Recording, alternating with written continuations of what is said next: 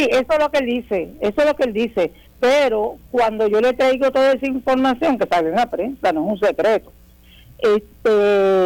a la secretaria, ella lo que me contesta es más o menos lo mismo que le contestó la prensa, ¿verdad? Que ya el caso está siendo atendido desde el primer día que la muchacha llegó a la institución penal porque ya está comallada, y que lo que pasa es que Lisha tiene problemas de adaptación al ambiente correccional,